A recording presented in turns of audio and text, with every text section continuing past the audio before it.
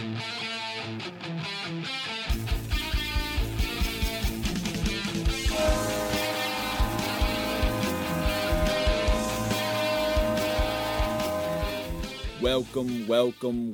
back, ladies and gentlemen, to the 12th edition of the Rambling Brews podcast. I am your host. I go by the name Tim, and in the words of the Nature Boy, woo, Ric Flair, I'm the man that's causing all this.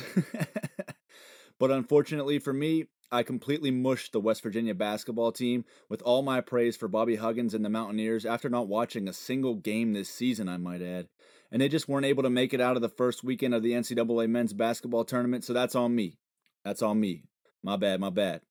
But on a much brighter note, this episode's going to be fun. It's going to be a blast.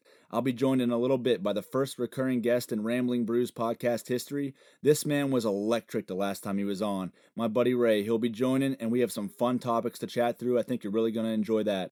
But you know the drill. Another day, another pod, another cold Coors Light.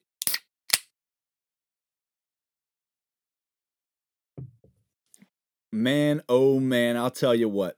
Being a Pittsburgh Penguins fan is a grind at times. Yes, there are the many highs over the last 15 plus years, right? The 4 Stanley Cup final appearances, 3 Stanley Cup championships, multiple division titles, multiple MVP players, multiple scoring titles, being the biggest draw in the National Hockey League. But one thing the Penguins can never escape from: these goddamn injuries. We've talked about it on the podcast before, that it's rumored that PPG Paints Arena was built on a Native American burial ground and that they're cursed because of it. I can neither confirm nor deny that speculation, but year after year this keeps happening. My God, it's exhausting. Through the first 30 games of the season, in 2021, the Penguins are second in total man games lost in the National Hockey League with 160. Which translates to about 437 man games lost over an 82-game season, which would be their second highest total in the last 29 years, which in 2013-2014 was number one, where they had 529 man games lost. That stat's courtesy of the great Bob Grove. I'd love to get him on the podcast if at all possible. It would be awesome for me. He's a Penguins historian. He just has ridiculous stats. It seems like, he just knows everything there is to know about Pittsburgh Penguins hockey from the inception in 1967 all the way to present day. It's actually a shame, I think, and I'm not sure of the story, so I'm not going to speculate on what happened, but it's a shame to me that he's not still on the post-game show after all the Penguins games on the radio. He was awesome. He just has so many cool little tidbits, and I would definitely recommend following him, again, at BobGrove91, and you can hammer him with a couple tweets, seeing if he'll come on the Rambling Brews podcast. I'd appreciate the hell out of that, but that's an unbelievable stat. So if you don't know what man games lost means, I'll sum it up quickly, that they basically take all the injured players on each team and add up the number of scheduled games for that season that each of those players missed, and then add that total all the way up, and that would represent your total man games lost for a season.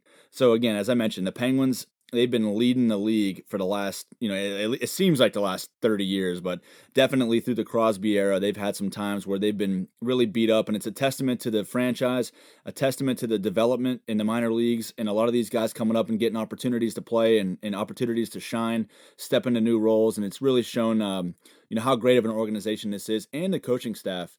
The coaching staff has been dealt impossible hands sometimes. And yeah, I know people can laugh and say, well, how could it be an impossible hand? You had Sidney Crosby, Evgeny Malkin, Marc-Andre Fleury, Chris Letang, Jordan Stahl, just to name a couple of the stars that they've had over the last 15 years, Phil Kessel. But a lot of the time, these main guys have been injured. I don't know anybody in the NHL over the last 10 years at least that's had more top end talent injuries than the Pittsburgh Penguins, and look what they've done. I've already rattled off their accomplishments. But this year, like I said, they're second in the league in man games lost currently. In the past week alone, they've lost Teddy Bluger, Teddy Bluger is one of the best bottom six centers in the NHL for my money. He's kind of on that Brian Rust trajectory, if you ask me. Where Brian Rust came into the league, he added a lot of energy, finished his checks, he was defensively responsible, fast as hell, hockey IQ was off the charts. Just came in and added a lot of energy to that 2016-2017 team. Not necessarily on the score sheet because he didn't have a lot of finish. But last year, I believe he led the team in goals, and he's playing well, fitting very nicely up there on the line with Jake Gensel and Sidney Crosby. Just an unbelievable player, and it's nice to see what he's become, and I think Teddy Bluger can do the same. Teddy Bluger is one of the best penalty killers in the league, along with this next guy, Brandon Tanev, who's also out. these guys are just crazy. Brandon Tanev, we talked about him. He's a better version of Hornquist in a sense where he's just fast as hell. He's a pest. He's a pain in the ass. The other team hates to play him. He's always finishing his check. He's always mucking it up. He's having scrums after the whistle. He's face washing guys. He's getting in their face. All kinds of stuff. Just exactly the type of player you need on your team. And a lot of people hated on it whenever he was signed to a 6-year deal. But there's not one person in the city of Pittsburgh now that watches the Penguins that would tell you they're not happy with the way Brandon Tanev plays. And adding to that list now, the latest to join the IR is Evgeny Malkin. So Evgeny Malkin, we've talked about him a lot, right? From the inception of this podcast 3 months ago, which is hard to believe. It's been 3 months we've been doing this Rambling Brews podcast, but it's been a blast. But we've been talking about it since the first episode, that Evgeny Malkin, he needs to build on last year. He had a great year last year. I believe he had 72 points in 55 games last year, if my memory serves correct. And this year he came in and we've talked about it. He was ice cold. He was really fighting the puck, just making stupid bonehead plays. Just mentally not there. Sometimes I question the effort, but I don't think that's the case. I just think he's so driven by his confidence, the way he plays. If he starts seeing the puck go in, he starts making plays, showing up on the score sheet, getting assists, things like that. He's going to start playing better, and that's exactly what we've seen over the last 9 games prior to his injury. He had 12 points. He was starting to buzz. He was starting to find his legs and look like the old Gino, and I was fired up because of it. But honestly, it's unfortunate because he goes out now, and then he's week to week. I believe it's a knee injury, and then you've got Teddy Bluger being out, which he's out long term. I haven't seen exactly what his injury is. The NHL, they typically don't put that stuff out unless the reporters dig or you kind of saw what happened in the play. But he's out long term, and Brandon Tanev, I think he's day to day. So I haven't seen anything further on that either. So we'll find out the next Penguins game, but that having Malkin and having Bluger out, your second line center and your third line center, it really hinders the center ice position depth for the Penguins and on the power play, because Evgeny Malkin's a huge factor on the power play. You really saw the center ice depth problem and the power play problem this past weekend in the Penguins games against the New Jersey Devils. I mean, the New Jersey Devils are a bottom feeder basement team. They've got to beat these teams. And New Jersey picked up 2 out of 3 wins against the Penguins. Now, granted, the Penguins did get a loser point in the third game, so they picked up 3 points on the series, a little mini-series there. But they've got to do better against those bottom feeder teams, and it's going to be really difficult with these injuries. And hopefully Malkin can get back. Hopefully Tanev gets back in the lineup and Bluger gets back in the lineup. They've still got Jason Zucker out. I did see he's starting to skate a little bit on his own. He was dealing with that pretty bad knee injury, it looked like, a couple weeks back. And so they're starting to get a little bit healthy, hopefully, over the next couple weeks, but they're really going to be tested until Malkin gets healthy, because that Gensel, Crosby, Russ line I mentioned, they're buzzing. Unbelievable. Every night Sidney Crosby makes an impact on the game. Every shift, every time he's out there, he does something positive for the team to get a victory. And he's really going to be tested because now the other team, I mean, not that he's never tested before. They always have the best defensive matchup and the best checking forward matchup out against Crosby whenever they can. But now with no Malkin there and definitely like no secondary scoring without the third line and Bluger and Tanev, the other team really just has to worry about Crosby. Try to shut Crosby down as best as you can. If you can hold him to maybe a point or hold him off the score sheet and his line off the score sheet, you're going to win against Pittsburgh until they get their guys back. So this has happened before. I've mentioned we've been in this boat before, and if there's any bench boss in the National that can rally his team and do it, to me, it's Mike Sullivan. I think he should be in the conversation for the Jack Adams Award. He was in the conversation last year. I'm not sure if he was a finalist or how that turned out, who ended up winning it, but he definitely deserved to be a finalist last year. Sometimes those teams or those coaches on teams with top tier talent don't get enough notoriety. But Mike Sullivan, he definitely, in my opinion, deserves to be on the ballot, at least right now at this point in the season, for the Jack Adams Award. If I had a ballot and I was a voter, my top 3 for the Jack Adams, which again is the coach of the year, for those who aren't aware, would be Jeremy Colliton for Chicago.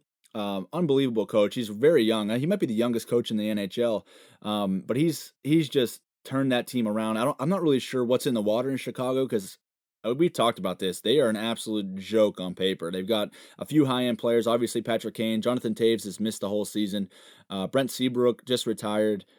Duncan Keith, he's playing okay, but he's still, a little bit past his prime. They had big question marks in goal. They've gotten a great play from Kevin Lankinen, the rookie goaltender, and he's really rallied them into a threat for a playoff spot. So right now, he's my front runner Secondly, you got to go with Rod Brendamore, the bench boss down in Carolina. What a wagon the Carolina Hurricanes are. And it's like crazy for me to say that out loud because they've always kind of been, they won a Stanley Cup in 2006, but then they had a couple playoff runs. They ran into a buzzsaw in Evgeny Malkin and the Pittsburgh Penguins in 2009. They got swept and blown off the ice. It wasn't even close. But since then, they really haven't been a threat. They did make the Eastern Conference Final a couple years ago, so they're starting to trend upward. But he's really got them playing well, and he looks like he's an awesome coach to play for. He's like the most serious guy, but he just seems like he's laid back, a real players coach, and he's still jacked too. Like he probably looks better now than he did when he was playing, and he played for 17, 18 years, one of the best players in NHL history. It's crazy because I think that might have an impact on his team because the way his team plays, like they embody their coach, and their coach is like a bodybuilder. He works out, he's always on the ice working, and they kind of embody that. I think there's something to be said about that, and there's no knock on coaches and assistant coaches and management and things that are a little bit out of shape, but you're probably more likely to take take criticism and take advice from a guy who's like in really good shape. Maybe I'm totally off on this. I feel like I've heard this argument before on other platforms and things like that, but I think it shows, a lot about a team that they embody their coach, and there's no better coach right now, I think, in the NHL than Rod Brendamore. He's really got the Hurricanes buzzing. And then Mike Sullivan, like I mentioned, the Penguins early in the season, they were dead in the water in terms of everybody around the league and all the experts. All the experts were saying this team, they might be done. They're not going to make the playoffs. I don't think really many of the people on NHL.com picked the Penguins to be a top 4 seed and make the playoffs out of the East Division. And they started off slow. They got beat pretty badly in the first 2 games by the Philadelphia Flyers. And a lot of people were thinking, uh-oh, is this the time the Penguins are done now? And you've heard that before, back in 2015, 2016 mainly. So I would never write this team off, but Mike Sullivan, he's got them playing well. They're one of the hottest teams in the NHL right now, up until this past weekend where they dropped 2 out of 3 against the New Jersey Devils we talked about. But I think he's definitely got to be up there in the top 3 for the Jack Adams Award. And call me a homer all you want, but I watch the guy coach. I watch every game. I watch a lot of games around the league, and there's a lot of coaches that are deserving. But right now, at this point, I think that's my top 3 for the Jack Adams Award. So big swig of beer for those guys. They really have their teams buzzing, and any of them would be fine with me that wins that award. Some other notes from around the NHL. Robin Lehner, the Vegas Golden Knights goaltender, returned after missing about 17 games. He had a concussion. It didn't come out right away or while he was out. It was just an upper body injury. And unfortunately, these jabronis online and some people in the media had speculation because he's had problems with mental health issues in the past that he's been very outspoken about, which I think is awesome, especially in the NHL. You don't really see that. And it's starting to be more prevalent in sports and just in society in general, and it needs to be. But he's also had some issues with substance abuse and things of that nature, so it's great to see him back, but people were starting to speculate that it was that, and it wasn't a concussion, and I thought that was very unfortunate, and he came out and he addressed it, and he basically was saying, it's a disgrace that people would think that, this stigma against mental health needs to stop. Like, even if it was mental health, which it wasn't, it was a concussion, it shouldn't be a big deal. It shouldn't be people questioning my ability to play and things like that. And I thought it was very admirable that he did so. And it deserves to be talked about more. So big swig of beer for Robin Lehner. Welcome back to the NHL, man. Some trade speculation. Just a couple quick players I think are notable and potentially on the move. Jonathan Quick, the longtime Stanley Cup champion, winning goaltender with the Los Angeles Kings, silver medalist with the United States hockey team back in 2010, and just an unbelievable goalie, one of the best American-born goalies of all time, and one of the best goalies of the modern era of the NHL.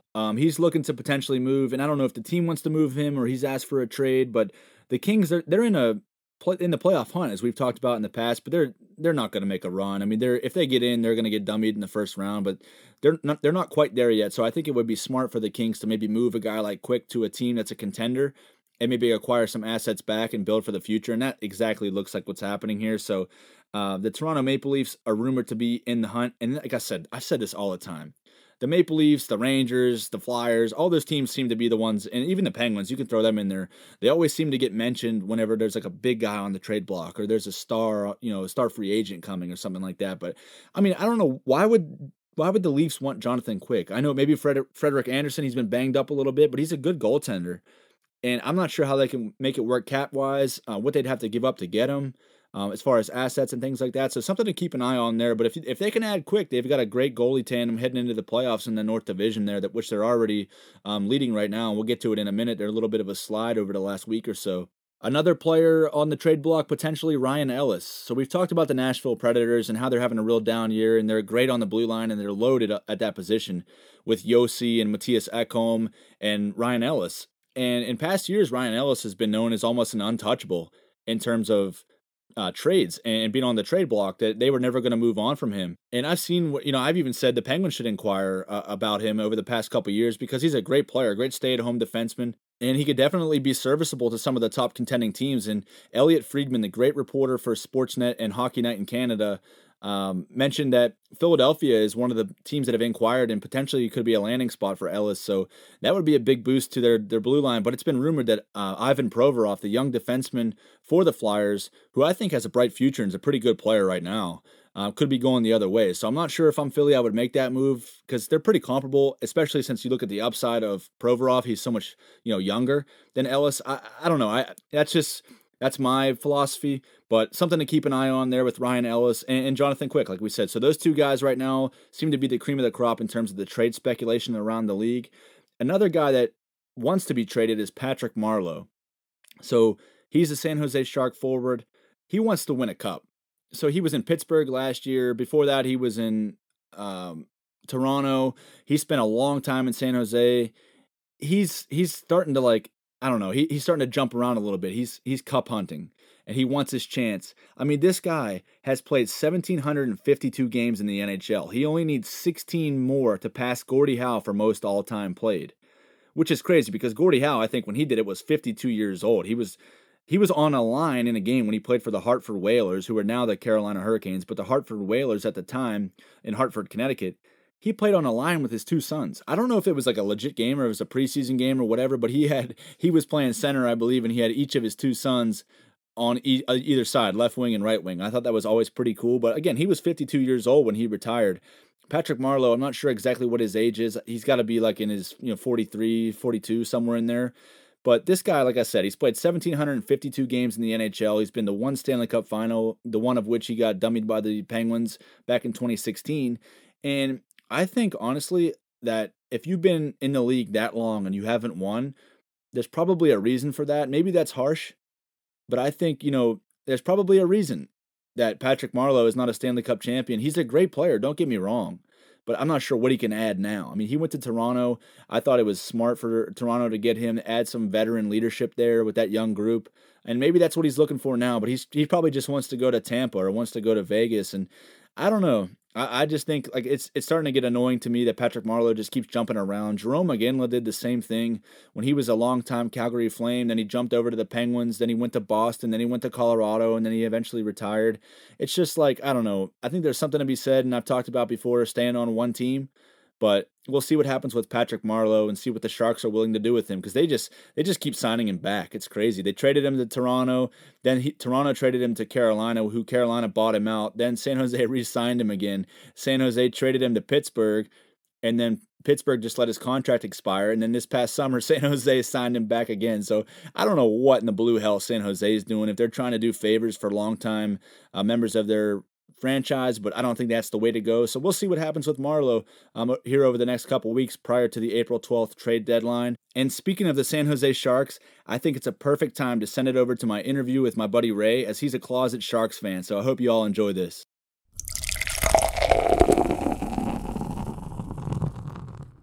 Ladies and gentlemen, it's a pleasure to welcome back to the Rambling Brews podcast a man that many people have been asking me to bring back on since his first legendary appearance.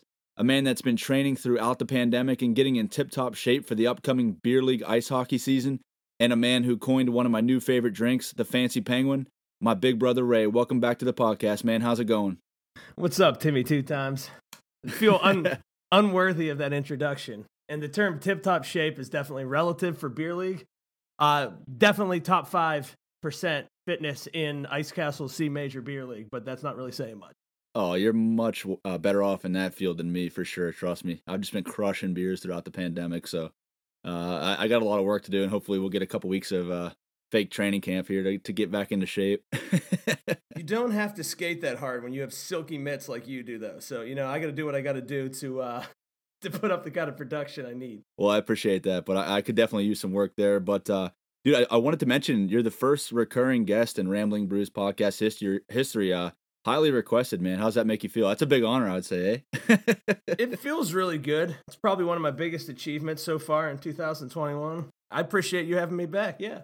Yeah, for sure. It was a blast last time. I know last time I said, I think I tried a beer from Spoonwood Brewing Company here that was recommended by our buddy John Henderson.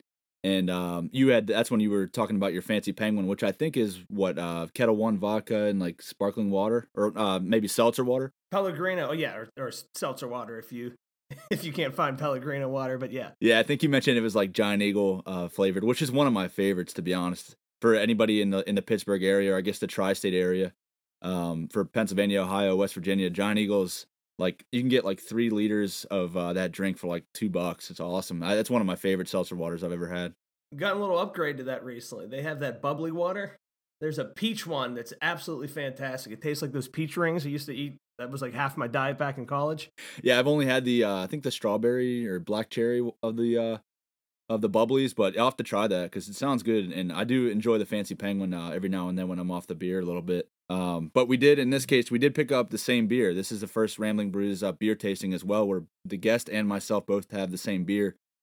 We picked up a New Belgium Voodoo Ranger IPA. You were mentioning before we came on that the can looks pretty cool, so it's got like a skull and like a guy and like I don't know if it's a Sergeant Slaughter army looking hat or something like that. It looks like he's got like a World War II bomber jacket on, and he's got the aviation scarf and everything, and he has one of those Evgeny Malkin hats. Yeah, exactly. Here's the problem: a lot of these IPAs have really cool. I mean, you gotta put a lot of cool stuff on the bottle to try to get people to buy it if your beer tastes like crap. But hey. We're going into this. We're going into this with an open mind and a blank slate. So we gonna crack this open right now and try it. Yeah, let's do it. You know the rules. It's out of 5 stars. I'll mention that it's 7% alcohol. It's brewed by New Belgium. 7%. Mine does say 7%. Mine says 9% on it. New Belgium Voodoo Ranger Imperial IPA. I also have a tall can. It's 19.2 ounces. Oh, see, I'm on a 12-ounce can here, so I don't know if that makes a difference, but it's the exact same beer, so maybe one of us is being lied to here. Let me crack this. I actually went to New Belgium down in Asheville, North Carolina, a couple years ago. I don't know if that's the only place that they brew it at. They probably have something out in Colorado. That's where most other beers are, but it was actually pretty good. Like we got a flight of beer down there, and my wife and I really enjoyed it. Like it was a pretty cool scene. I think one of my sister's friends recommended it, so I've definitely got high expectations here because I have had some New Belgium, like I said, that's pretty good, but I've never had Voodoo Ranger, and IPAs typically scare me a little bit in terms of you never know what the hell kind of taste you're going to get. So I'm going to take my first sip here. All right. I'll let the guest have his honor. The guest goes first, but it's not too bad, I would say. I was just going to say it's not bad at all. It kind of tastes a little bit like the Southern Tier 2 times IPA. Yeah, exactly. Which is probably my favorite one, not because I'm a big IPA guy, but because John Henderson always brings those over and leaves them at my house. So this is definitely, I would say it's probably the best one I've had so far on the podcast. I'm going to give this 3.4 out of 5. 3.4 out of 5, strong score. I'm going to go a little bit higher, actually. I'm going to say 3.6. Oh, wow. I think it's pretty good. It doesn't have like a bitter aftertaste. You have the 7% one, and I have the 9% one, so that's probably because mine has a bit of an aftertaste. That might be the extra 2% in there. So, hey, I'm lying to the listeners out there because I thought we had the same beer, which I'm pretty sure we do, but I'm not sure how they could be different alcohol content percentages. But yeah, this one definitely doesn't have. I don't want to say it doesn't have an aftertaste because they all do, but it doesn't have a horrible aftertaste, like where you're almost like taking down cough syrup a little bit. I would. Right. I'm not sure I'd buy this again. I got swindled into a 6-pack because they didn't have the single cans. But I'm not sure I'd buy it again. But I overall I think it's pretty enjoyable. Anybody that likes IPAs, I'd recommend it to you. Or if somebody gave this to me, I'd definitely drink it. I think some of these, like the last couple episodes that I've tried these on, different IPAs. I'm not coming around to IPAs, but they're almost becoming more tolerable. Some of them are just god awful, but like this one, Well, it's definitely acquired taste. And if you're knocking out one of these a week, by the end of the summer, you might be loving these things. Who knows? Let's not go that far. I got to get. Hold on. I learned my lesson too from a couple of episodes back. You always got to have a old steady cold Coors Light there to cleanse the palate. I have the exact same thing here. So cheers. What have you been up to, man? Like, as far as the weather's getting nicer and everything around here in Western Pennsylvania, it'll last for 6 weeks out of the year, and that's about it. But what have you been up to? Mostly, besides work, my fiance is doing school, so she does that most nights, and I just hang out with my dog, Ziggy Poffy, which is also a nice transition into our favorite hockey name. Yeah, that's right. We got a dog this September, and I just hang out with him all day. We've been hitting up the dog park over in South Park or wandering around the neighborhood. Can't complain. Kind of sick of being stuck inside, but I actually just got my second COVID shot on Friday, so I'm ready to get back out there. Oh, you're buzzing, man. I can't even get on the list, but that'll be a different discussion for a different day, but that's awesome for you to get that. First time ever that being a type 1 diabetic got me something good. So yeah, that underlying condition really put you over the top. Diabetes hookup. Woo! But yeah, no, that's funny you mentioned that Ziggy Poffy. What an unbelievable name for a dog. I think we should get right into that. We were going to talk about, because last time you were on, you rattled off a couple names. I think it was like Nino Niederreiter, Rasmus Ristolainen, and I mentioned Vladimir Konstantinov, and just a couple random hockey names. So we said on the next time you're on, the next appearance, we're going to talk about our top 5 names in the sport of hockey, like our favorite names, not necessarily the overall consensus of everybody, but what our favorite top 5 names are, maybe a few honorable mentions. So before we dive into that, I didn't know if you wanted to do sports names in general or just hockey. So I wrote down and put 3 stars next to it. Dikembe Mutombo could potentially be the greatest name in sports history. Dude, I actually met him in an airport. I think it was I think it was in Atlanta. I was with my dad. I was a kid. He's the biggest man I've ever seen in my life. I'm not sure exactly how tall he is. I want to say he's got to be like 7'3", 7'2", maybe not quite that tall, but just in terms of like normal height, average human beings, he was enormous, and like he was just like the coolest guy ever. Just real calm, real nice. He stopped and signed a bunch of autographs for everybody. It was pretty awesome. But it's so funny you say that, because yeah, he was on that Geico commercial too a couple years ago, for people who don't follow like 90s basketball. But he would like jump out. I think it was Geico or some commercial like that. He'd jump out of nowhere and like swat shit away from. I was just gonna say, you should have told people that when you were trying to throw something out and he came out of nowhere, swatted it away, and did the finger wag. No, he was the most intimidating person on the planet, dude. It was like my dad and I like met him and like talked to him for a second and got his autograph. But he was. You're what, 6'3"? So someone being a foot taller than you, it's not something you see very often. Right, and granted, I was younger at this time, so I was like 10 or 12, so I was much smaller, but still, like, I was like, how can he be that tall? And how in the fuck does anybody defend this guy in the NBA? Because his head almost hits the rim, it looks like, if he just, like, takes a bunny hop. But that's hilarious that you mentioned that. No, I was talking just hockey names, but if you got any others, I'd be glad to hear them, because I think it'll be entertaining for the listeners, if some of these are just ridiculous names. And I don't mean that in an offensive way, just crazy names for people. I got a couple here. I never use the term ridiculous as a bad thing. Like it's a. Well, I mean that in a sense of I'll give an honorable mention now before we get into the list, because I didn't put this on the list, but there was an NHL player, I believe he played in the 40s. I want to say he played for the Red Wings. No shit, Ray. His name was Harry Dick. That's amazing. That's amazing. Harry Dick. Like what the like his parents must have just been trolling for sure, but I didn't include him on the list, but I had to mention that one when it comes to ridiculous names. But go ahead, give your number 5, and we'll go from there. This might be my number 1 overall, but I'm just gonna say it before you take it. Darius Kasparaitis. Oh man, yep, that was on my list for sure. It had to be, yeah, especially played that sliding goal he scored. Everyone from Pittsburgh remembers that. Oh yeah, guy had 1 goal in 60 games or something like that, and it was in the playoffs in overtime, and what gives him sliding on his chest. I loved him when I was a kid, man. And the 3 things I remember is that sliding goal you were talking about, when he laid Eric Lindros the fuck out. Unfortunately, knocked Eric Lindros out and changed his career and everything. But and then one of many people to lay Eric Lindros out. Yeah, incredible talent, couldn't keep his head up. Right, and then I was too little, but in '93 he scored the I think the Game 7 winner in overtime against the Penguins for the Islanders whenever they knocked off the Penguins in one of the biggest upsets in hockey history. So that's like three of the big things I remember about Kasparaitis. All right, I'll go with mine. A more recent player. He played for the Penguins for a little bit. I think he's probably playing in Europe somewhere now. I'm not too sure, but Luca Caputi. Ooh, that was a good. He was supposed to be a big power forward. He wore number 39, I think. If I remembered that off the top of my head, that's absurd. But that is my number, so let me see. Luca Caputi. Yeah, he wore 39 for the Pens. Wow, what a memory that is. My God. I wish my brain saved like important information instead of just below average hockey players' numbers, because there's a lot of space wasted in there with that. Well, yeah, he came in with like a lot of hype, and people were like, "Oh fuck, we just got Luca Caputi. Like he's gonna come in and change the game," and then he just ended up puttering and not doing much. He showed some signs and some flashes of brilliance, but other than that, it was like I said, he wasn't even in the league. He might be in the American Hockey League, or he's over in Europe or in the KHL, just making tax-free money over there. All right, next one. I'm going to take another one. This also arguably the number one name of all time, but I'm just going to take it before you do. Miroslav Shatan. Oh, you fucker. Yeah. I knew it. Yeah. Also, it just made so much better by the fact that anyone who's listening to this, go ahead and Google Miroslav Shatan. His last name is spelled just like Satan, Satan. And he looks pure evil in every one of his pictures. He's got like a unibrow, like the widow's peak, everything.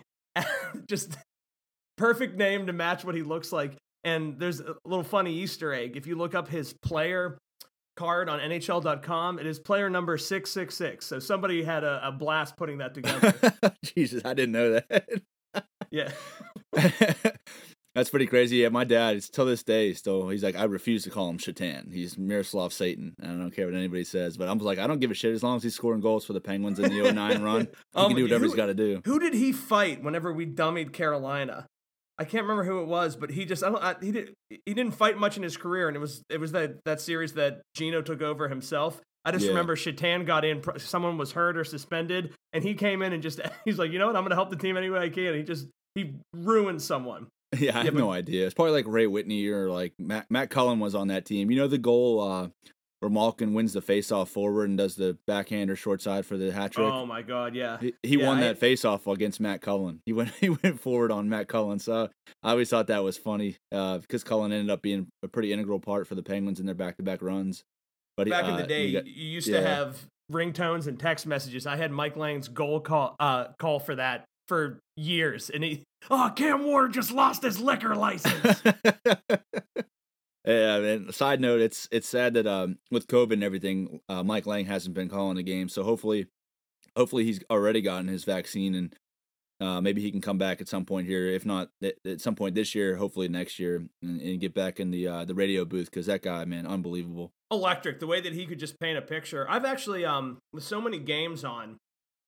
There's a Pens game on almost every other night. There's been a few times over the last month or two that I've listened to the radio broadcast for a period, either, lifting weights in the basement or doing something in the backyard. And they've been doing a great job with that, but I miss hearing Mike Lang's voice. To me, he's always going to be the voice of hockey in Pittsburgh. Oh, yeah. And Steve Mears, who's on TV, for those who aren't Penguins fans or don't live in the area or don't watch the games, Steve Mears is the TV play-by-play announcer, him and Bob Airy. Impossible shoes to fill, man. Impossible. But my second choice on the list is Jonathan Cheechoo. So Jonathan Cheechoo's, I think, just one of the most unbelievable names. He was actually a pretty solid player. He played a long time for the San Jose Sharks. He had 1 year where he scored 50 goals, I remember. Yeah. I think Danny Heatley might have been. Was Heatley on the team? I can't remember, but because he had 50 in 07, I'm pretty sure the guy that has the fake Danny Heatley Twitter on Twitter, the @ is 50 in 07. It's classic. But Jonathan Cheechoo, one of my favorite names in all of sports. It's a great one. All right, I'm up again. I'm going to go with, so this is my third pick, Dmitry Yushkevich. Jesus. Where'd you pull that one out of? Defenseman for the Maple Leafs. I don't remember. I might have been, I remember hearing it as a Mike Lang call as a kid, just the way that, Dmitry Yushkevich. I also like the parallel names. 3 syllables up front and back. It kind of rolls off the tongue. It's good. I haven't heard that name in, my God, it's been 10 years at least, and I don't even know when he retired. Another real nasty looking guy, big bald, scary looking, you know. Dude, that's like a prerequisite for some of these guys in the NHL. Most of them are just, especially like older players, like back in different eras when it was just more, people were just mucking it up in front of the net and just fighting and all that stuff. It was much more physical and less skilled than it is today. There was just like those guys all had just ridiculous names and just ridiculous looks. I'll move on to my next one. I've got a current player in the NHL, New York Rangers centerman Mika Zibanejad. Fantastic. I love that name. I forget. I think it's Kenny Albert. He's the announcer. He calls on NBC a little bit. I think he's actually, is he Marv Albert's son, like the legendary NBA announcer Marv Albert? I think it is, but he's the Rangers like play-by-play guy. But when the way he says Mika Zibanejad, like it's awesome. The one, go look it up on YouTube. Anybody that hasn't seen it, when Zibanejad last year had 5 goals against the Capitals. He scored the game winner in overtime for his 5th goal, and Kenny Albert's going insane. One of the best names to call for sure for an announcer, but I mean he's a great freaking player too, dude. Like he's unreal. He's kind of like, he was an Ottawa Senator, and they actually traded the Rangers traded Derek Brassard to the Senators for Mika Zibanejad. So talking about just getting bent over for a trade, the Rangers pick up Zibanejad, a top centerman in the NHL, and Brassard's been on like 3 or 4 teams since then. Just hasn't really found a home, but Zibanejad, always one of my favorite names in the league for sure. All right, my next one. I'm going with a Swedish player. This is a guy that he played before you and I were fans. I think he retired when I was younger, but I remember hearing the name and just cracking up every time I heard it. Hakan Loob.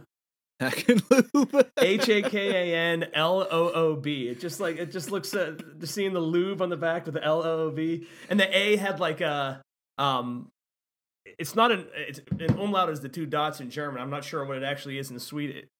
It's just an A with a little circle over it, which always adds to the name, I think. So that's my next pick.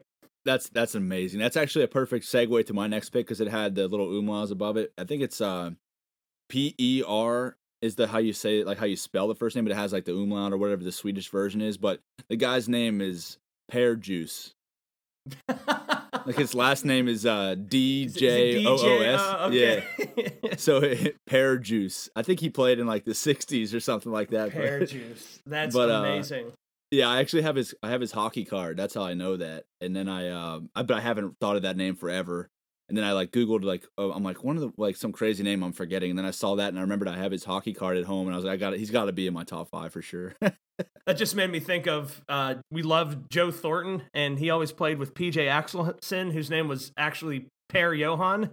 And I just remember thinking, like, how many goals per Johan tonight? You know, just it's so stupid, but it Per Johan. So, yeah, he went by PJ. All right, is this my last pick now? Yeah, I think so. I have to go with. I think he's retired now, but he played in the league for a long time. I know he won Stanley Cups with Chicago. Johnny Oduya.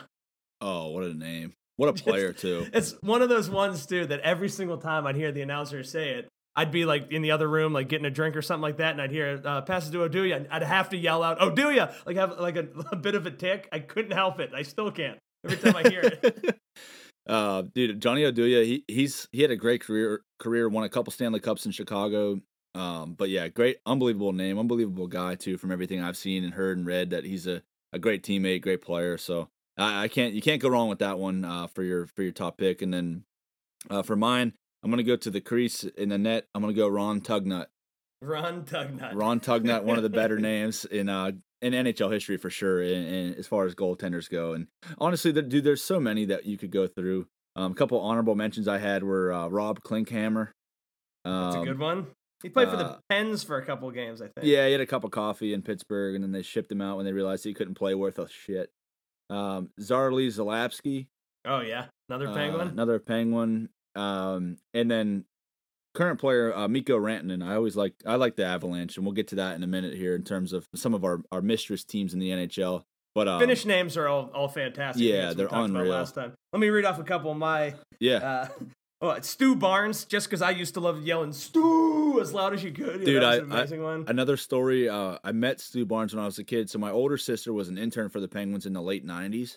Oh, yeah? And after the games, like when I would go, I used to get to go in the locker room. I didn't go into the dressing room part, but like right where they were walking out to their cars and all that. You got to sit there, and I met like Yarmer Yager and Ian Moran and a bunch of guys like that. And Stu Barnes actually have a signed stick of Stu Barnes. It's like on a goalie stick, like one of those Penguins giveaway sticks they give away at the game. Like whenever you were kids, you used to go, and the kids would, everybody under like the age of 13 would get like a stick or whatever. So I have that, and it's funny because my daughter always wants to play with it because she likes to bat the puck around, and she's going to be shooting top cheese here pretty soon. But she, I'm always at no, kid. you can't touch that stick. Stu Barnes signed that. He's got a couple legendary goals too in different. He played for Pittsburgh for a while, but he also Florida. I think he was in Florida for a while. Yeah, he played in Buffalo whenever they lost to Dallas in the Stanley Cup Final on that controversial in the Brett crease. Hall was standing in the crease. Yeah, yeah, he scored in that game to tie it just before that, I think, because it ended up going to like triple overtime. But yeah, what a player, what a name too. I'm glad you brought him up. I love those the random players that you have autographed things for. I found one. I was digging through some of my old stuff, like my I got from my mom's house from when I was a kid, and for whatever reason, I have it's like, what's a standard sheet of paper, 8.5 by 11. It's a picture. It took me a while to figure out who it was, of Dmitry Mironov. I have no idea why, but I have an autographed Dmitry Mironov picture, and I also have one that says "Happy Birthday" from Mike Tomczak. Mike Tomczak. So I have both of those. Both of those are going to be clearly worth a lot of money someday. Yeah, autographed Dmitry Mironov, and then one that says "Happy Birthday, Ray" from Mike Tomczak. Mike Tomczak, dude, not a name I probably ever thought I would ever hear again in my life. So, there you go. So yeah, I mean, that was a lot of fun, dude. A great list, and I think we could, like I said, we can go on and on and on. I'd love anybody out there that's listening to text me or tweet me or anything at Rambling Brews on Twitter if you have any other names that are just hilarious, because there's so many of them. Like, you see that a lot. You're just watching a hockey game mainly, or you like say you're watching the Olympics or you're watching the World Juniors tournament or something. And you see like Team Russia, Team Finland, and guys that you haven't heard of, and you're like, what a name. I mean, even like Americans now just have, just awesome names. Hockey is definitely known for the sport that has some of the best names for sure. But we did talk about it, and I mentioned it a second ago. I wanted to talk about too. So I grew up, obviously, Ray and I both grew up huge Pittsburgh Penguins fans, still are to this day, and I'm sure certainly will be until the day we die. But do you have any like Mistress teams that like maybe in the NHL you like watching or you root for that aren't the Penguins, maybe in a different conference or different division, whatever it is? Do you have anything like that, or even it could be even just different players on different teams that you root for? Yeah, there's always a few guys I like. I mean, a lot of times when someone leave the Pens on good terms, I'll be a fan of them for a while and kind of check out what they're doing. For me, it's weird. Like, I'm different with hockey than I am with any other sport. Like, I watch the NFL mainly for my fantasy team, and I can kind of cheer for players throughout, but I hate every other team that isn't the Penguins, just because I'm so much more invested. That being said, the teams that I tend to also like are the ones that we don't play much. So like this year, since we're we're only playing within our division, there's probably more teams that I've been watching that I've been getting a lot more enjoyment about than I would normally. So, there's two teams that the Mistress teams we talked about. One of them was, I think I brought up in the last one, was the Sharks. I think like they came into the league when I was a kid, and I've never seen a team with that kind of colors before. Really cool stuff. I liked Owen Nolan a lot, I mentioned. And then the other one was when Lemieux got retired for the first time, when he couldn't play. I just remember being so bummed out when he retired that I kind of started checking out the rest of the league too. And at that time, the Red Wings were absolutely stacked. And it's so funny that you say you like Colorado, because I remember just watching every time that the Red Wings would play the Avalanche. It was an absolute bloodbath. There were some of those games, like the score would be 7-6, and like the goalies would fight. I remember Mike Vernon fighting Waugh, and then like just the whole Claude Lemieux thing. So I picked the opposite side of you. I picked the Red Wings just because I knew like that rivalry was intense, and I wanted to kind of have a cheering interest in one of them. So for me, it was like the 97-98 Red Wings right after Lemieux retired. I watched that team a lot, and they were absolutely stacked in NHL as well, so I'd always kind of pick them. So that was definitely the team for me. Yeah, I mean, I completely understand the like you said, the Red Wings and the Avalanche. So the Avalanche moved to Colorado from Quebec in, I think, 96. They ended up winning the Stanley Cup that first year. So talk about being a Quebec fan. Your I fucking know. team leaves, and then they win the Stanley Cup. And they were loaded. Those old Nordiques jerseys are some of the coolest jerseys in NHL history, too. Yeah, it might be the best jersey in all sports. And they brought it back a little bit this year with the reverse retro with the Avs colors. They're awesome. But, yeah, dude, the Red Wings, that team was unreal. And like you mentioned with Claude Lemieux, that Darren McCarty incident, if you haven't seen that, please just go YouTube it and, just take a look at, like, some of these play. Like, the way hockey used to be was insane. Like you said, Mike Vernon and Patrick Wall would go at it every game. Like, the guys were just, it was an absolute bloodbath. That was one of the biggest rivalries in sports, and it kind of sucks now, man, because, I mean, fortunately for Detroit, for travel reasons, it makes sense for them to be in the Eastern Conference. Right. But now they only play Colorado twice a year now. So, like, it's, before they were in the same division, and they were battling, man. They were beating the shit out of each other. They were two of the best teams in the league, and they were just, the Avs had they had Sakic and Forsberg and Milan Hajduk and Tanguay, and then on the Red Wings side it was Fedorov and Yzerman, and then they had Nick Lidstrom. So, like, it was some of the best players in the league on both teams, and it was kind of fun to watch as not like a true fan of either team, because I remember watching them and, like, I guess I kind of picked the Red Wings, but I didn't really care who won. I just wanted to cheer for a 7-6 game with a bunch of fights, and it was just an absolute blast watching them back then. Dude, honestly, I'm so disappointed in myself for my top 5 names that we just went through, that we just talked about. You mentioned some of the players for the Avs and some for the Red Wings, that I forgot about Avalanche great Sandis Ozolinsh. What an unbelievable name. He played for the Sharks, too. He was on the Sharks team. Well, he might. I honestly should have had him at number 1 probably, but Sandis Ozolinsh. But you're right, dude. That team, and that was before the salary cap. So the salary cap, for anybody that's not aware, that didn't come into play until after the lockout in 2005, 2006. So that's why, like, the Penguins in the early 90s, they had like 9 Hall of Famers on the team. And that Red Wings team you're talking about, and same with the Avalanche, they had like 7, 8 Hall of Fame players on the team. Nick Lidstrom was young. Datsuk was kind of a third liner on that team. That's nuts, right? Yeah. Stevie Yzerman, like Fedorov, just unbelievable matchups every time. Shanahan played for them for a bit, I think. Chris Chelios. Larry Murphy played for them at one point. Yeah. In that same era. Lidstrom was the player that I just remember watching him and talking about, playing NHL a lot growing up. He played like a video game character, but like set on the hardest difficulty. The thing that he used to do that, when teams go to dump the puck in and he'd knock it out of the air and pass it back out, like, people, you can't do that. You shouldn't be able to. He just had these next level hand-eye coordination. So yeah, I kind of also liked the Red Wings up until 2008, that heartbreaking loss to them in the finals. And then, that's part of it made that Stanley Cup win so much more sweet in 2009. The puck came to Lidstrom, who's, I just mentioned, is a video game character. Automatic, and I'm like, oh, he's gonna score here, and then Fleury just dives completely across the crease with his arms pinned to his side and stop that puck. I'll never forget that moment. Yeah, that's one of the most iconic moments in Stanley Cup playoff history for sure, and that was crazy too, because I'm not sure you'll ever see that again. It was almost like and I hate saying that because you never know what's going to happen in the future, but it was the Red Wings. They were on they were exiting being the dynasty, right? And then the Penguins were on the verge of the dynasty. They were basically, and I know the announcers during that series in both years said it, that the Penguins were an Eastern Conference version of the Red Wings. Like, they were such carbon copies of each other. They had great high-end talent, but great depth. They just played as a unit. Good goaltending. The two elite forwards, it was Zetterberg and Datsuk on one side, and Crosby and Malkin on the other side too. Very similar. You had Lidstrom and you had Gonchar. Dude, just unbelievable. And I remember, similar to you, dude. I gravitate towards players too in the league. Like I said, my Mistress team is the Avalanche, but I loved Zetterberg. He was one of my favorite players to watch. Up until 08, 09, obviously I wanted him to go scoreless and do nothing. Right. But like, you couldn't keep that guy off the score sheet. He's a hard player to hate, though. Datsuk was too, because like they were two of the cleaner players ever.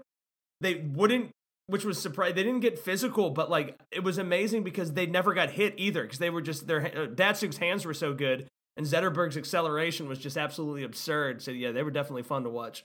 Yeah, I mean, Henrik Zetterberg, one of the biggest man rockets in NHL history. he was, and all the Swedes are just good looking guys. They're great at hockey. It's crazy, but that might be another discussion. Top 5 man rockets. The hottest guys. You got to put Patrick Sharp up there. You know who's not on that list is Evan Rodriguez.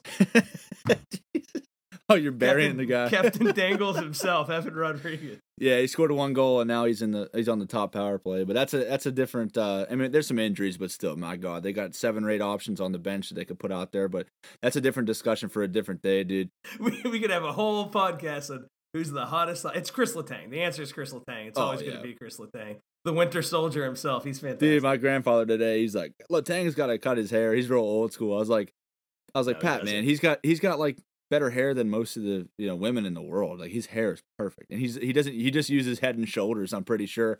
I use Head and Shoulders, and my hair doesn't look like that.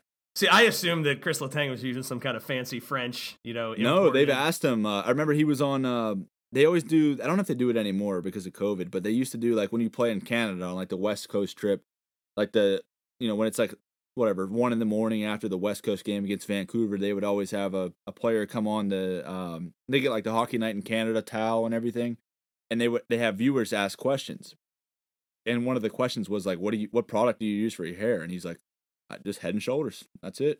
He's like, it's all natural. Like, so Troy Polamalu hooked him up, and he just stuck with it then. Yeah, exactly. Yeah. But I did want to pivot over a little bit to the world of professional wrestling, because we talked about this before, and I mentioned actually on, I think it was my last episode where I was talking about AEW a little bit, that I wanted to have you on because I wanted to get your feelings on this a little bit, because I don't know if you heard my rant on it or whatever, but I did have some thoughts, and I'm not shitting on AEW. I think what they could do, they have a good idea. Like, so whenever they came out, they sold it to the fans that it was going to be sports-based wrestling, right? They were going to talk about having, Chris Jericho's 6-0 in his career. He's 5-1 against this part, whatever it is, And I thought they had great ideas. They had a great roster. They got Jericho. They had MJF. They got, whether you like them or not, they got big stars like Kenny Omega, the Young Bucks. I just wanted to pick your brain on like what you think overall of the product of AEW, from a casual fan, because my one knock, almost, it's not my only knock, but like their fan base really hasn't grown at all, which I think is a little bit, a bad look for them, because they have their core base, right? So they get about 900,000 fans a week that watch their weekly show, which is really good in this era of, especially they're a startup company, but like it hasn't grown at all from week 1 to now, a year and a half later. How did they grow it? Where did they go? How did they get more casual fans that maybe aren't into like the indie type wrestling or Japan wrestling style? I don't think they will. I don't think they will or even should, really. I just don't think wrestling has that much growth potential in 2021. Like, everyone still kind of longs for the Stone Cold, The Rock era. That was when it was more mainstream, just because those guys were larger than life, and it was just absolutely absurd, and it was a train wreck you couldn't look away of. I think they're totally fine just having their, what would you say, like 900,000 that watch it every Wednesday. That's what wrestling is now, I think, is it's consistent programming. You can make a new show every week. There's no off season, and it's something to put on cable TV when everyone else in the world is watching either live sports or streaming. So, I mean, I don't really see them growing that much, or, it's just changed. It's very different than it's ever going to be again. The kayfabe's completely dead. So, like, what I like about AEW is there's a little mix of everything. I usually watch it on Wednesdays. My buddy Dave comes over, we have a few drinks, and we watch it, and then, like, if it's boring, we start watching YouTube videos, or we go sit on the porch or start talking about hockey or something like that. But what I do like about, well, you mentioned that they promoted it as like the actual sports-centric program, and it's not that at all. That was just, I don't know if they even show their records anymore. That was the idea at first, but they went the complete opposite way. They just keep signing people. They keep having a bigger and bigger roster, and then it's just kind of a mixed bag. Like, you'll watch something like, oh, this is really cool, and then you watch the next one, I'm like, oh, that was absolutely terrible. But I'm fine with that. I kind of like the a la carte style of entertainment that we have now. I don't watch a lot of, I think we talked about that last time, I don't watch a lot of stuff live anymore. It's just between whatever else is going on in life, it's nice to watch a little simple, succinct, easily digestible bit of content, and I think they do that pretty well, actually. Yeah, I mean, I totally understand, and I agree too. Like, they're not going to be Attitude Era, 90s wrestling. It's not going to boom that much. And they don't, and not just AEW, but WWE too. I'm not absolving them either. Like their program is mainly dog shit for the most part. Like it's just not entertaining. They've got a couple guys that are top level, and same with AEW. It just seems like like you said, dude, like the sports base, they basically just threw that out the window. I don't know what happened. Yeah, they don't even mention it anymore. I remember that was like a big part of the early promotions, and they're just like, you know what, whatever. Yeah, and I'm glad you mentioned, dude, that I'm glad you mentioned that they have signed a bunch of guys, because they haven't I don't think they've gotten rid of one person, maybe one, and they've got a couple people on the roster that have had some, and I don't want to get into it here, but have had some. They got rid of I can't remember his name. It was this British wrestler who I hated anyways. I thought he was boring, and he did some. I don't know the full story, but yeah, they canned him. But it was a no-brainer. Yeah, it was like sexual assault allegations or something, right? Something like, yeah. So they didn't fire anyone for not drawing. They just fired him because he was a piece of shit. But so that was an obvious one. It's weird because it seems that Tony Khan has an infinite stream of money, because he's from an incredibly rich family. It's the same family that owns the Jacksonville Jaguars. So they just kind of keep hiring people. The show is run by wrestlers, basically. And they keep hiring more and more wrestlers. And I don't know if there's going to be a bubble that bursts at some point, and they're going to have to do one of the classic WWE firings. But WWE didn't need to do that either. I never understand why they have a once a year, they cleanse their roster, because they have billions of dollars. And then once a year they hack, they get rid of a couple people. And then you have people that are still on their roster, what's his name? Bray Wyatt's brother, who hasn't wrestled in 3 years but still gets a paycheck. Bo Dallas. I think that's it. Yeah. So I don't know if there's any. I have no idea what the politics are. He might be like that guy. There's a news story I heard about. This guy's my idol. He lived in Mexico City, I think, and he got fired, and the HR department never took him off the payroll, and the dude just collected a paycheck until he died at 95. So I think Bo Dallas might have the same kind of situation going on, which I can respect. If you can, fucking right, dude. What a hustle, you can dude. buck the system and beat the man. What do what you gotta do. And yeah, I was saying, dude, they've gone out. AEW has gone out and signed so many people, and I'm wondering. I want your opinion on this. Do you think, and I don't know if you watched this, God, for your own, happiness and sake, I hope you didn't back in the day, but do you think they're potentially going to TNA themselves, which for those who don't know is TNA's Total Non-Stop Action, I think is what it was, and it later went to Impact and Global Force Wrestling, and God knows what it is now. I actually went to see TNA when Kurt Angle wrestled Bubba Ray Dudley for the TNA title when Sarah and I were in Universal Studios a few years ago.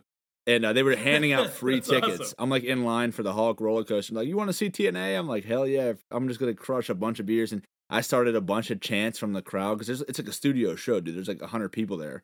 And I was chanting EC3 sucks. And this person across the way, and that's Ethan Carter III. I think he was a wrestler at the time. I don't know if he still wrestles or not. He might be in AEW for all I know. But he there was some big fan across the way, and he was chanting back at me, and I was getting these fans riled up. But just do you think they're potentially TNA-ing themselves, man? Because they signed guys, they're signing so many ex-WWE guys, and not necessarily guys that are in their prime stars, mainly Big Show, although I believe Big Show, he's going by Paul White, his legal name, but he's going to be more of a a commentator, I think, with Tony Schiavone. But they signed Christian, he was their big announcement, which they teased it as the biggest announcement in wrestling history, basically, and people were thinking, oh, CM Punk's coming, or Kurt Angle's coming, or somebody big's coming. And there's no knock on Christian, he's a great wrestler, but he's not exactly mainstream star power. I just want to know your opinion on that. Do you think they should just focus more on maybe introducing some more stars from Japan or from other areas and other indie wrestling organizations that mainstream fans don't know? And I know, like you said, they're not going to grow their core fan base. Their core fan base is what it is. They're going to love it no matter what, and that's fine. Teach their own. But they're going out and they're just signing all these WWE guys that WWE's letting go. And it's there's a reason WWE's probably letting him go, especially Big Show. He's been there 20 years, but he doesn't do anything. So, what are they going to do? I just wonder if they're running the risk of that, not building new stars, but they're saying they're taking guys that everybody's going to say, okay, yeah, they're on AEW now, but I know them from WWE. So, they're taking all these old stars. I just wonder if that's a problem and what your thought is on that. Well, I mean, it could be if they give them the titles. I mean, that's the main thing. If they're on there and if they're in there as a role to kind of be someone who shows up and can get maybe a little bit of people from the outside. Like they had Shaq on, and people tuned in just because it's Shaq. I'd watch Shaq eat a sandwich. He's one of the most entertaining people of all times. So like, but like, I mean, their TNT champion now is this kid named Darby Allin, who's some kind of like creepy emo weirdo. I don't like him that much, but I mean, he had this cinematic match they had at the last pay-per-view, and he was incredible. He's just ridiculously athletic. He's like a young Jeff Hardy kind of daredevil. I think they're doing all right. It's also like any plans that they might have had for the company, they got started and ran 6 months before the pandemic happened. Yep. That's insane. You know, it's absolutely difficult crazy. timing. They had to do stuff that has never 100%. happened before. But also, I don't know, there's a piece of information that might have changed your opinion about the Big Show signing. If he comes in, he wins a title, I don't think that's going to happen. But they actually filed for the trademark for Captain Insano. I don't know if you heard that, but that's 100% true.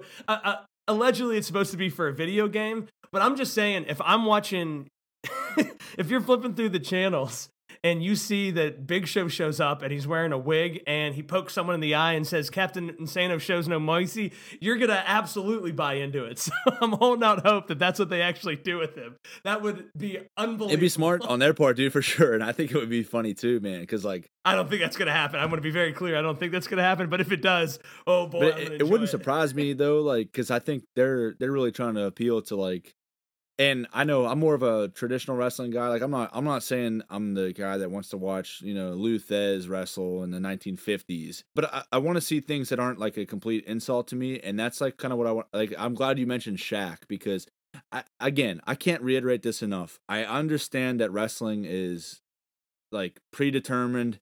Everybody knows it's a work. I don't want to sound like I'm some jabroni that's in the stands at some high school gym at a Q&A with wrestlers saying it's still real to me, damn it. Real to me, yeah. Exactly. So like I don't want to seem like I'm that jabroni, but like when Shaquille O'Neal, so I don't know if you watched Dynamite a couple weeks ago prior to that Revolution pay-per-view.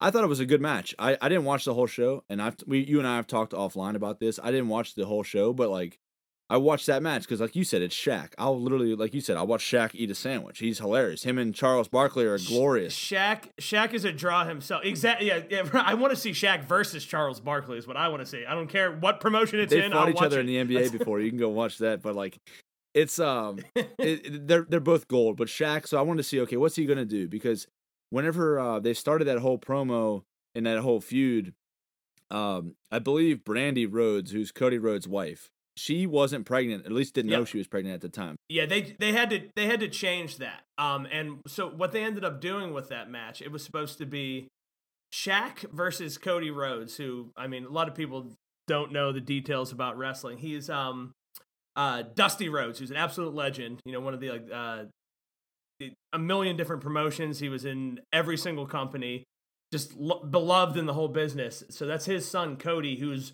one of the main people who started AEW. It was supposed to be him and his wife, Brandy, who is also a wrestler, versus Shaq. And so the main thing for that, did you end up watching that actual match? I did. Shaq drew them in, but that entire match was a showcase for Jade Cargill. I think it's Cargill, C-A-R-G-I-L. Yeah, Jade Cargill, yep. She is absolutely jacked. Has a great look, and that was the first time I ever saw her wrestle. I thought she did an unbelievable job in that match. It was against someone named who also did great. Red Velvet was her. So like Shaq and Cody weren't in them. It went kind of how I thought it was, and I think they did a good job for it. Like Shaq's 7'5", and he's in his 40s. People who are that tall can't move that well, but they did a good job. Like he wasn't in there doing a lot of wrestling. He had a few spots set up. He went over there and just manhandled Cody. And then at one point, Cody jumped over the top rope and they both went off the top through the tables, which that's another draw for AEW. It seems to be that's the company that if you want to come in as a celebrity and you actually want to go through a table and risk getting hurt, they'll let you do it. Versus the WWE is going to protect you. I mean, Snoop Dogg did his Snoop Splash a couple. Oh my! I remember that. A couple months ago. One of the worst frog splashes I've ever seen in my life. guarantee you that was because Snoop Dogg said he wanted to do it, and they're like, yeah, we're not going to tell Snoop Dogg he can't do what he wants, So Exactly, dude. Like, so I'm glad you said that too, because there's two things I want to point out with Shaq. Number one is like whenever he went through the tables, that was a brilliant spot. I thought it was a great spot. It looked good. It looked like it really hurt. It looked good. It looked like it didn't look corny. It looked like it actually hurt. Like you said, Cody did most of the work, and Shaq just kind of had to fall. But like it was protected in a way that he didn't hurt himself. But he went through 2 tables, and people weren't expecting him to do that. I honestly thought he was going to come in and just kind of like slap Cody around a little bit. Yeah, so definitely, dude. I mean, more power to and great job by Shaq. Unbelievable. Like you got to give him props for that. The one thing I thought, like two things I had, like I mentioned. Number one was he went through the table, right? Big spot, big bump, and everything, and he was basically dead. Okay, he's laying there, he's selling it, whatever. We'll get to the aftermath here in a second, because that's my second point. But the first point, like he's laying there, and he just went through a routine table. Now he's not a pro wrestler, but he's a big guy. He's larger than life and all that stuff.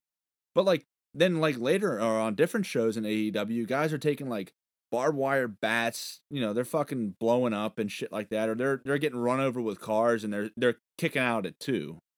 But Shaq goes through a table off the apron and he's dead. It's just like they're almost that's where they lose me a little bit, because it's like I know not every match is the same, but they'll have like a huge, and WWE does the same thing. Don't get me wrong, Ray. I'm not burying AEW. I'm saying like they'll have a spot where it's this catastrophe. The guy's dead. He can't move.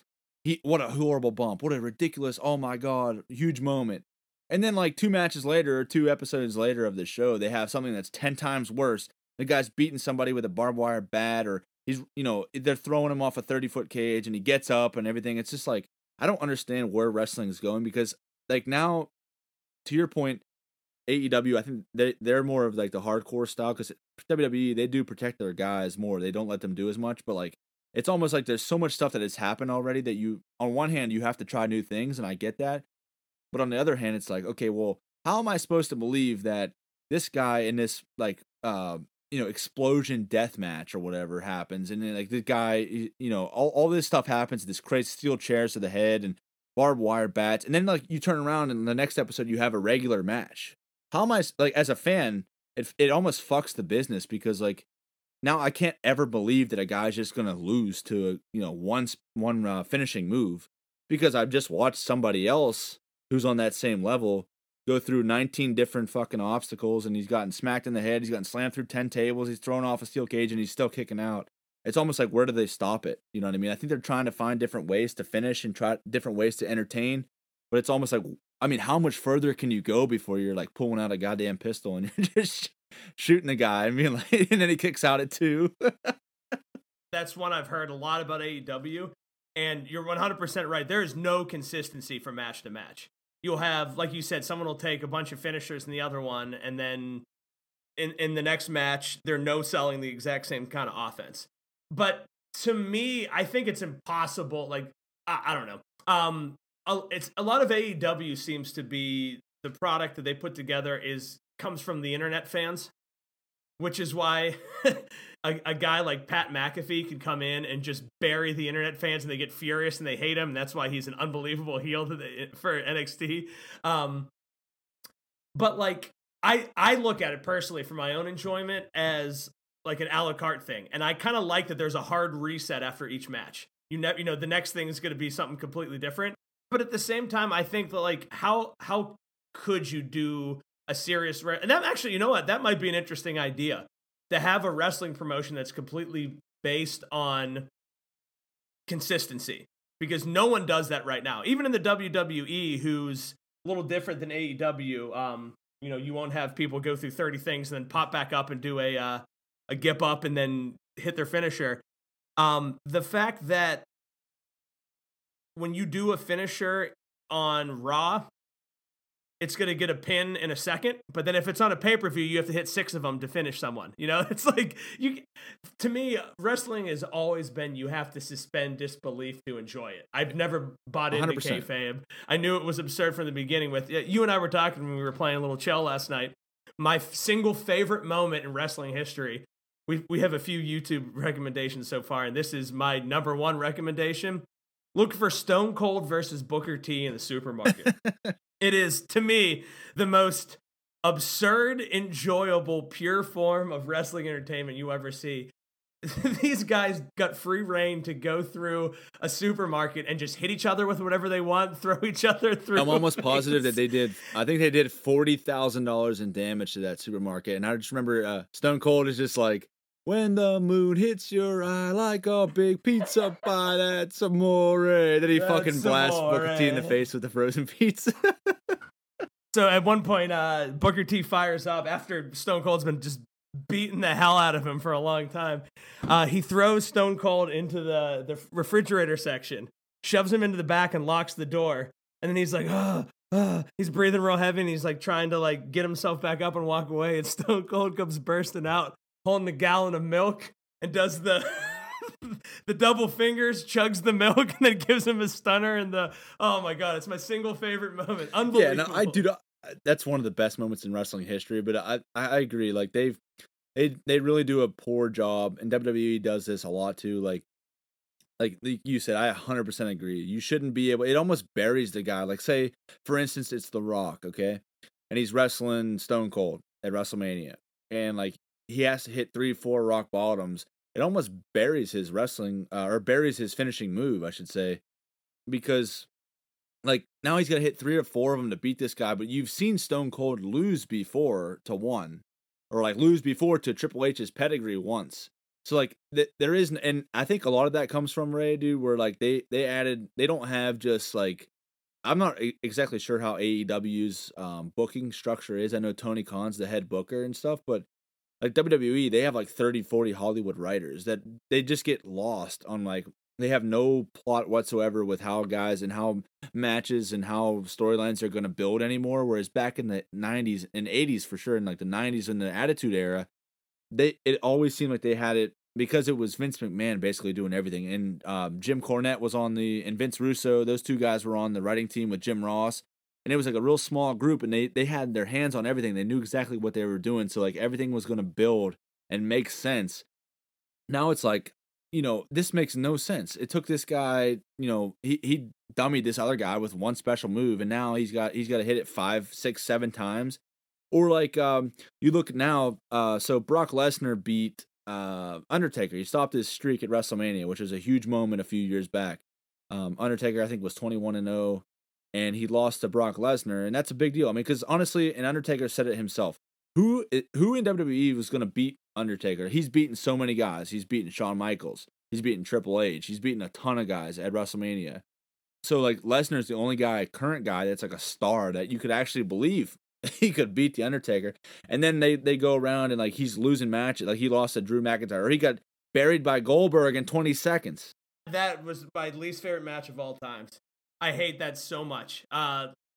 Look at Brock Lesnar. He should never lose.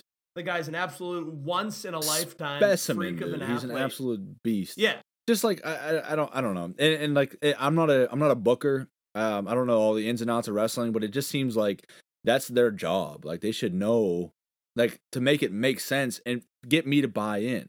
If I think this is complete bullshit, but I wanted to pivot a little bit back to what you said too about Shaq. So his second point I had on Shaq was, did you see, and I mentioned it on my last episode, did you see where he went to the ambulance on Dynamite, which was perfect. I loved it. They were selling it. They were checking his vitals. They had him on the gurney and everything. And then the TV cameras cut away. And of course, everybody in the goddamn crowd has a camera now. So they pull their camera out. And then like obviously you see the TV cameras go away. Somebody pounds on the ambulance. Shaq walks out of the ambulance and then runs to the back in front of all the fans. Like, to me, that was an absolute joke. Like, they couldn't fucking drive around the corner. So that's my biggest. So I mentioned what I like about AEW, and I honestly think if you checked out a few episodes, there's things you're gonna hate. I know you're gonna absolutely hate them, but like they've done a great job with some long-term storytelling. Specifically, do you know about Hangman Page? I do not. The anxious millennial cowboy. This guy is. We'll talk. I could go on for another half hour about this, so we'll talk offline. He's a young guy. He used to be a school teacher, loves wrestling, got into great shape, and he was a member of the Bullet Club in Japan. and he was kind of like towards the bottom of their roster. You know, you had the Young Bucks and Omega and anyone else who was involved, AJ and the Good Brothers and stuff. And when they brought him into AEW, he was one of the first people they tried to put over. He fought Kenny really early on and couldn't beat him. And then he fought Jericho in a championship match and lost. So Jericho won the first AEW title. So then he joined a tag team with Kenny, and they won the titles. They went on for a while, and eventually they turned on each other. And then his whole thing is that he's 26 years old and he's an anxious millennial cowboy. and he's got a drinking problem, and he's not confident even though he's incredible in the ring, and he doesn't know who to trust. They've been building his story for the longest time. At some point, I think they're waiting until a crowd actually is going to be there. Whenever he finally beats Kenny for the title, it's going to be an unbelievable pop. So, like, that's what's interesting about AEW and probably frustrating for some people is they have, like, this unbelievable long-term storytelling from the very first episode with Hangman, and then on the same show, you have a guy who comes out wearing, like, a gimp mask and is, like, doing somersaults and no-selling all the offense and stuff like that. So, like, it is a mixed bag, but, like, if you will be able to find something you like. So we'll talk offline. Check out Hangman. I think you're going to enjoy him. My biggest knock in AEW is their production has been so inconsistent. They've had some unbelievable matches. They have some incredible talent. They have that long-term storytelling that I love. But then, like, that absolute disaster at the pay-per-view where they were having a super mega exploding death match, and nothing happened.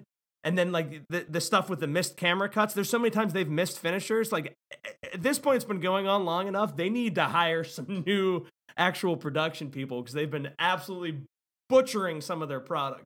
Yeah, I'm glad you mentioned that because number one, there's never ever going to be a better wrestling production than WWE. They're great at it. They have great like vignettes. They have unbelievable cuts. Like they have great graphics, everything like that. But I'm glad you brought that up because the Revolution pay-per-view, I talked about it last week, where it was Jon Moxley, who's now in AEW, and who was he? Was it Omega? He was wrestling Kenny Omega. So they had like the explosion death match you're talking about. And I felt so bad for Eddie Kingston, man. Eddie Kingston did a great job. Listen, Eddie Kingston might be the best promo in wrestling right now. He might be the best wrestler, dude. Like, he might be, I think he's a huge star in the making. But unfortunately for him, he covered up Moxley, his buddy, who they've had a lot of wars in the past. So, yeah, they have a long history, and recently on AEW programming, they had a bunch of matches against each other, and Eddie was trying to lead this, like, heel group. So he was kind of turning on Moxley, and it was supposed to be like this huge redemption moment where he came out to save his old buddy. Lays across him after this. Honestly, the match was great, and that's going to be lost in that, which kind of sucks because like the match was excellent. Kenny, for being a video game character, is willing to take crazy bumps, and him and Moxley beat the ever-living shit out of each other. And then at the end of the match, it was supposed to be they've been hyping up this countdown. And like, if you don't get out of the ring at this certain time, it's going to explode. So like, all right. And I'm watching this, and at this point, like, it's at 11 o'clock at night, and my buddy's over, and we're half in the bag. We've been drinking since 5 o'clock. And I'm standing waiting for this explosion. Like, I'm like, oh, this is going to be amazing. And it is the most half-assed little pew, pew, pew, like, hot garbage. And like, they actually did a great job. I don't know if you saw the promo, Eddie Kingston and Moxley, who are two of the best promos, if not the two best in wrestling right now. They did this little vignette. It looked like they were hanging out at John's house, like sitting around having a few beers by a fire, talking about, and they did a good job in the storyline explaining like, well, this is supposed to be this horrible explosion and nothing happened. But like, you could also, I felt so bad for him at the time because it would have been such a cool moment in the story if there was a massive explosion and then they cut, but then it just and fizzled out, and Kingston laid over him, and he explained, he's like, they were hyping up how this was going to explode, and I heard some noises go off, so I covered John, and it took me a while to realize that nothing happened. That's what I was saying, dude. I felt so bad for him because it buried him, because he like sold that fucking thing like he was dead. Like, he sold it, and like, that's what he's supposed to do. That's his job. He did a great job of it because he was covering Moxley, so he wasn't looking. But like, I don't know. Number one, what were they supposed to think? Like, what were the fans were they actually gonna blow up the ring? So from what I heard, the idea was they tested the explosion a bunch of times, and it was going to be this big crazy explosion, just a bunch of like flashes of light and flames going up, and then they were going to cut it right there, and then they were going to like address it again on Wednesday, which is an awesome hook if they pulled it off. But how do you whiff on that?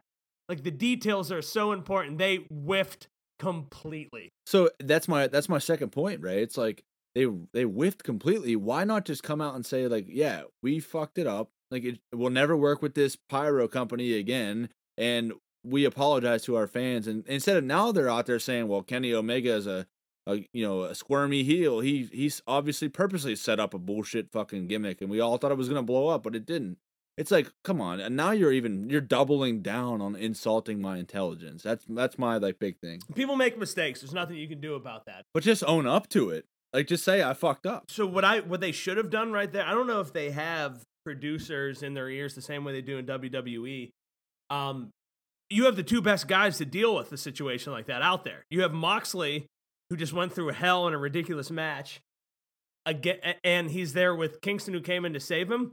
They should have given Eddie Kingston a live mic right there. And what they did is apparently after it went off of air, Moxley did get a mic and talked about, like, he goes, well, they were hyping this up. And he goes, well, that was it? That was the whole thing? Like I've seen better fireworks in my backyard.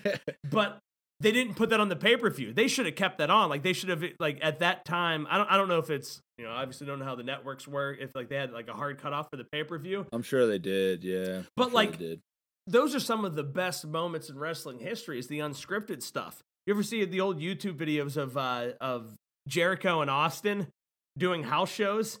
They used to end every show where they'd come up with some dumb gimmick like I'm gonna go home and drink a whiskey. What? I'm gonna drink a beer. What? I'm gonna drink a vodka. What? And Jericho and Austin used to go on for 20 minutes after the show doing some kind of promo with the crowd, just hyping people up, and then it would end with Austin hitting him with a stunner.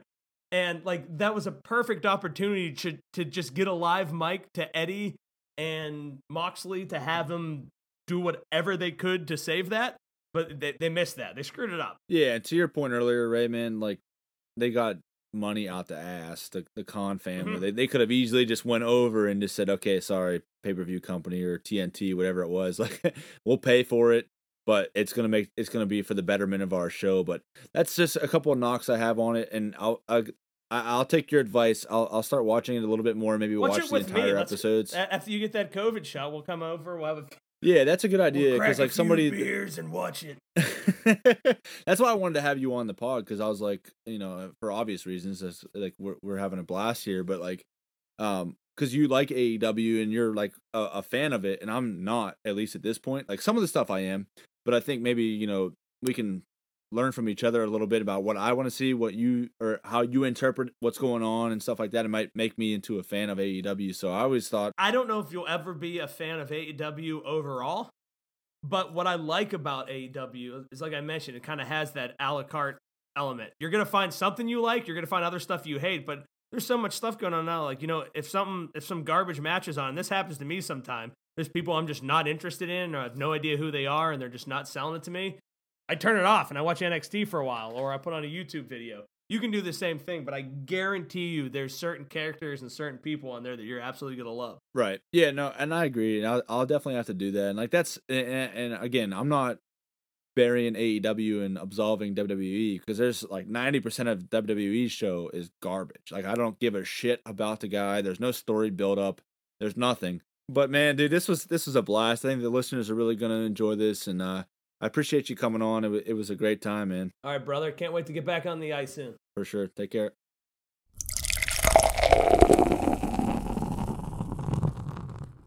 Yo, I hope you guys enjoyed the hell out of that interview with Ray. He's hilarious. One of my best buddies. I had a lot of fun. I think we could have went on and on with unique, entertaining names in the history of the NHL. So swig a beer for Ray.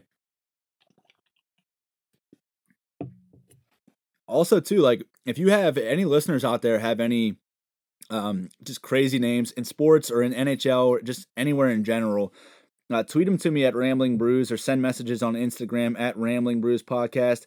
because I really enjoy that. I think it's so funny. Like, just some of these names, I'm not making fun of these players, but just the names are awesome. And I just love a good hockey name. So I love to hear some of the other ideas and other names that the listeners enjoy. I wanted to pivot over to one of my favorite topics that I discuss on the podcast, anniversaries this week in sports and entertainment history. And I've had a lot of people reach out to me, and it seems to be one of the more enjoyable segments on the podcast that people like, because people are always like, oh, that's so interesting, I didn't know that, or oh, I forgot about that moment, or hey, this happened too, or this happened next week, you should talk about this, and stuff like that. So I really enjoy the engagement with the listeners, and it's fun. 25 years ago this week, Mike Legg at the University of Michigan was the first person to score a lacrosse-style goal in a game in hockey. So if you don't know what that is, it's basically a player that's behind the net. And if you don't know what it is, honestly, you've been living under a rock for the last 2 years. But if you don't know what it is, it's a player that's behind the net, right? And he's there's nobody on him, and he's behind the net, and the goalie's looking back behind the net to see what he's going to do. And he picks the puck up on his stick, and he lifts the stick off the ground, and he kind of tries to wrap it like a lacrosse goal. Like he was changing his hockey stick into a lacrosse stick. It's very hard to describe it in like an audio format, but if you can see it, I'll tweet a video of Mike Legg's lacrosse style goal at Michigan, now known as the Michigan, out on the Rambling Brews podcast Twitter at Rambling Brews. But it's incredible, an incredible move, and to pull it off in college, I don't know. I know he's the first one to do it, and definitely the first one to do it on video. He's credited with doing it. I don't want to knock anybody that maybe has done it 30, 40 years ago that just didn't get the notoriety, but he's universally known as the guy that created this lacrosse move, or at least was the first one to accomplish it in a game. So it's, like I said, it's known as the Michigan. You've seen players like Andrei Svechnikov score like this a few times over the last couple years. The Carolina Hurricanes, young Russian forward, a stud. And some other players are trying it too. Most notably, Sidney Crosby. A few weeks ago, he tried it on the backhand. That's absurd. Anybody that's ever played hockey at any level, Pee-wee to beer league to college to rec league to fucking NHL level, college level, doesn't matter, will tell you it's absolutely ridiculous and absurd to try that on the backhand. And he almost pulled it off. You can knock him for not scoring, but it wasn't for a lack of effort. It was just a good play on defense there and good goaltending. But I'll tweet that video out too, because like, oh my God, just watching Crosby try to pick it up on the backhand, knowing how difficult that is. It was one of the most awesome things I've ever seen in my life. But definitely wanted to point out that 25 years ago, like I said, Mike Legg was the first person to pull this off. So big swig of beer for Mike Legg for giving us this move, and swig of beer for all the NHL players today having the balls to try it in an NHL game. And secondly, 22 years ago this week, and this is awesome coming off the last episode I just had, but Stone Cold Steve Austin on Monday Night Raw 22 years ago drove a Coors Light truck out to the ring, cut one of the most electric promos the weekend, or the Monday before WrestleMania the following weekend, which I believe was WrestleMania 15, one of the best WrestleManias of all time. And he cut an electric promo. The crowd's going insane. It's one of the best promos and best hypes for a match ever. You can see it like in the video of Vince McMahon. He's like looking at Austin while Austin's talking, and you can see it in his face. He knows that this is gold, and this guy's one of the best to ever do it. He's just looking at him like, thank you so much for all this money you're giving me and all this success that this company's having. And The Rock sold it great. It's hilarious. But after the promo, Stone Cold says, I'm going to win the match on Sunday, and in the celebration, I'm going to drink a hell of a lot of beer, but I think we should share some pre-match beer right now.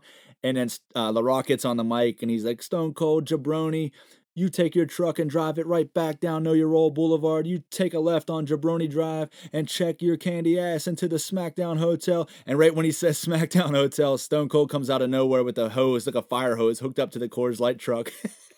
And he starts squirting Vince McMahon, Shane McMahon, and The Rock with the Coors Light, and it's crazy. It's going all over the crowd and everything. It was one of the most iconic moments in WWF history and WWE history now, I guess. But just an unbelievable moment, and it's hilarious watching Vince McMahon. He's selling it. He's pretending like he's swimming in the middle of the ring, and his suit's all ruined and everything. And Stone Cold's like turns the fire hose that has beer coming out of it, and he drinks from it, and he's throwing the middle fingers. It's awesome. One of the best segments in wrestling history for sure. So I definitely wanted to point that out because Stone Cold Steve Austin's an inspiration. He's the fucking man.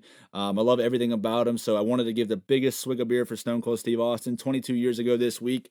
One of the most iconic moments in wrestling history of him driving the Coors Light truck down to ringside and putting on a show. So swig of beer for Stone Cold. And with that, the weather's beautiful. Get outside, grab some ice cold beers, have a hell of a weekend, and remember, if I don't see you around here, I'll see you around here.